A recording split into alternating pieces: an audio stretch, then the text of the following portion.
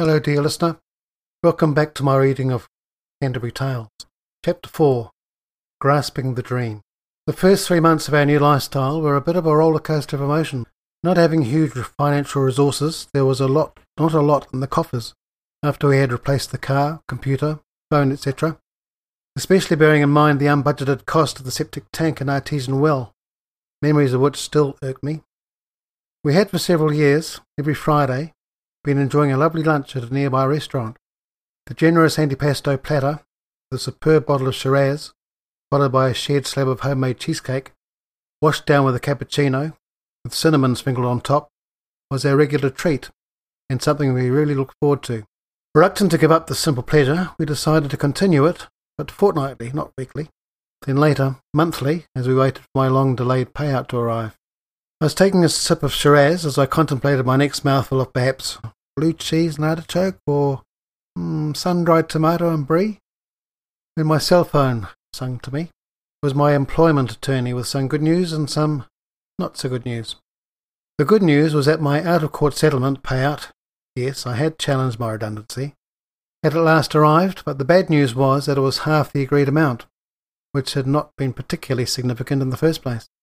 Mr. Smiley had invited me to challenge the situation in court if I wanted to, fully aware that corporate lawyers could spin it out until any gain would be lost in legal fees, a view confirmed by my lawyer, who also informed me that he would now be sending me his invoice. So ended our final Friday afternoon treat as we headed home to our new reality. Any mild sense of denial we may have had was gone. Our little buffer, as we eased into a self-sufficient lifestyle, had now been slashed, and we had work to do. Our website had been up for a few months now, and did look very attractive, but there were not many people visiting it. The website guy who had been recommended to us had done a great job designing the framework, and I told him that I'd take care of the content and the marketing side of it. It really did showcase the farm with its gentle, attractive contours, which are unusual here on the plain, and the animals and gardens and barn stay room, but it needed to start generating business, and quickly. I began researching website marketing and search engine optimization, and learning computer code, and it wasn't very long, through a combination of linking with other sites, using keywords and meta tags and so on, that visitor numbers did start showing an increase. We were delighted to receive an official Google page ranking of our homepage of 0 out of 10, which was in fact a breakthrough, as prior to that Google did not even know that we were there to rank. It was with great excitement that we received an email through warwicksfarm.com one afternoon, inquiring about a week's accommodation in the barn. An academic from the renowned Mayo Clinic in the States had been doing some research involving the impact of spending extended periods of time at very high altitudes in aircraft, and rather than spending months in the air at huge cost, had decided to conduct tests on the staff at the US Antarctic base, where the air pressure was the same as at altitude. The project completed, she was about to head home, but wanted to spend some time adjusting herself back into non-polar conditions, and generally have some time to relax in the sunshine, somewhere nice and safe for a single woman, somewhere green and friendly, where she could thaw out, and we apparently fitted her bill. Yes, our first guest was going to be arriving to stay with us from the South Pole. We had test-run the barn as bed and breakfast accommodation, when my elderly parents had visited from Australia late the year before, and everything appeared fine. A nice cosy bed, a warm room, TV, DVD player and stereo that all worked, a toilet that flushed and a shower that was user-friendly. It was thus with confidence, but with a little trepidation, as first-time hosts, that we confirmed her dates and looked forward to her arrival. She replied that she was delighted she was coming, and could we pick her up from Christchurch?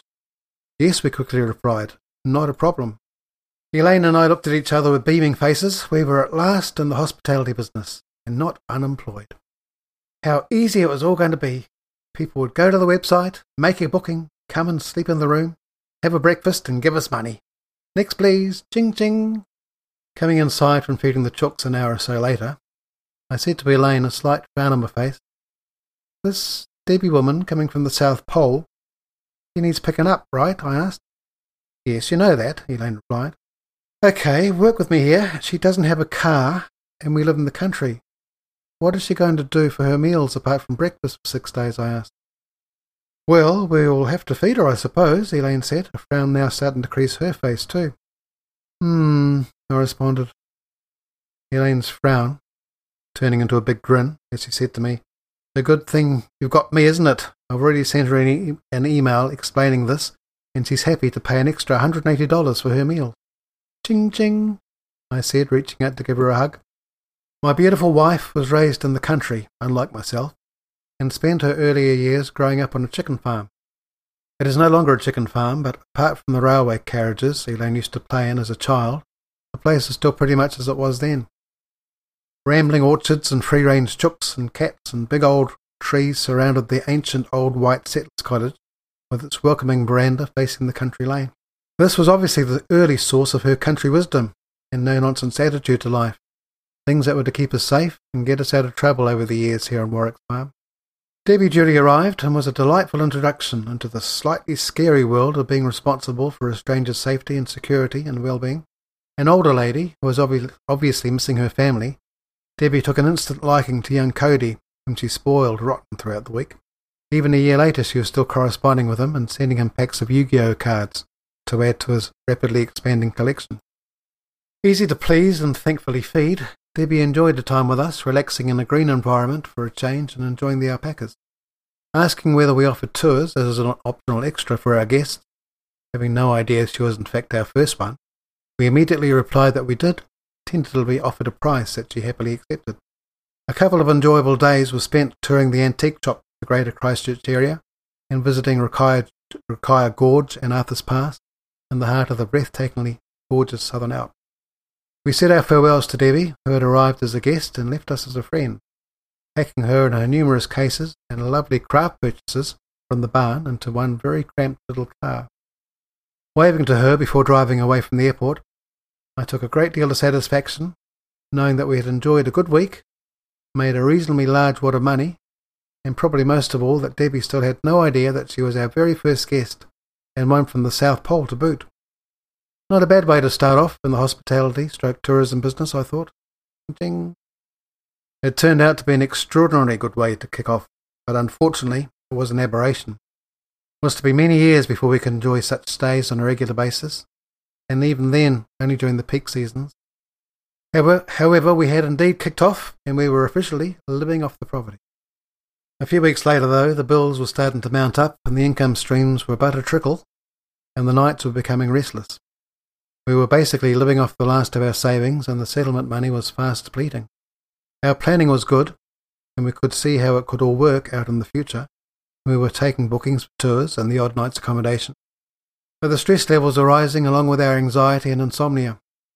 We needed an injection of regular cash to tide us over. We had withdrawn from the Consumer Society, the cocktail cabinet was dry, and we discovered what little treasures could be found in second-hand shops. While we may not have looked it, we had become members of the Survivor Society. Enough is enough, I thought. I'll just have to get a job. Any job to get us back on our feet, I decided. By now my soft pink businessman's hands had hardened up, so I would probably be fine on a road gang somewhere, I thought soberly. Scanning the local rag, I noticed a jobs vacant advert, one of the few, for a cleaner's position at a nearby university. I decided I'd make an appointment and announce my intentions to Elaine. Lowering her head, she slowly nodded to herself and looked up at me, a smile radiating from her beautiful face. "Chris," she said, "if you go to work, our whole dream will collapse. We need you to run the farm. I'm too small to deal with the larger animals, and anyway, I've already had an interview, and I start on Monday. 3 hours a night, weeknights." I stood stunned. Utterly stunned. I'll be free during the day to help with guests and tours and catering and things, and... Interrupting her, I said, "But you're retired. After all those long years, this is now your time to relax," and... Interrupting me this time, Elaine started in her no-nonsense tone, "For God's sake. You make me sound like an old woman. We need money, and I'm going to get some. I'm sick and tired of not being able to sleep for worrying." That was my gal, and I knew from her tone of voice that the issue was over with. I also knew that now I would really have to step up to the plate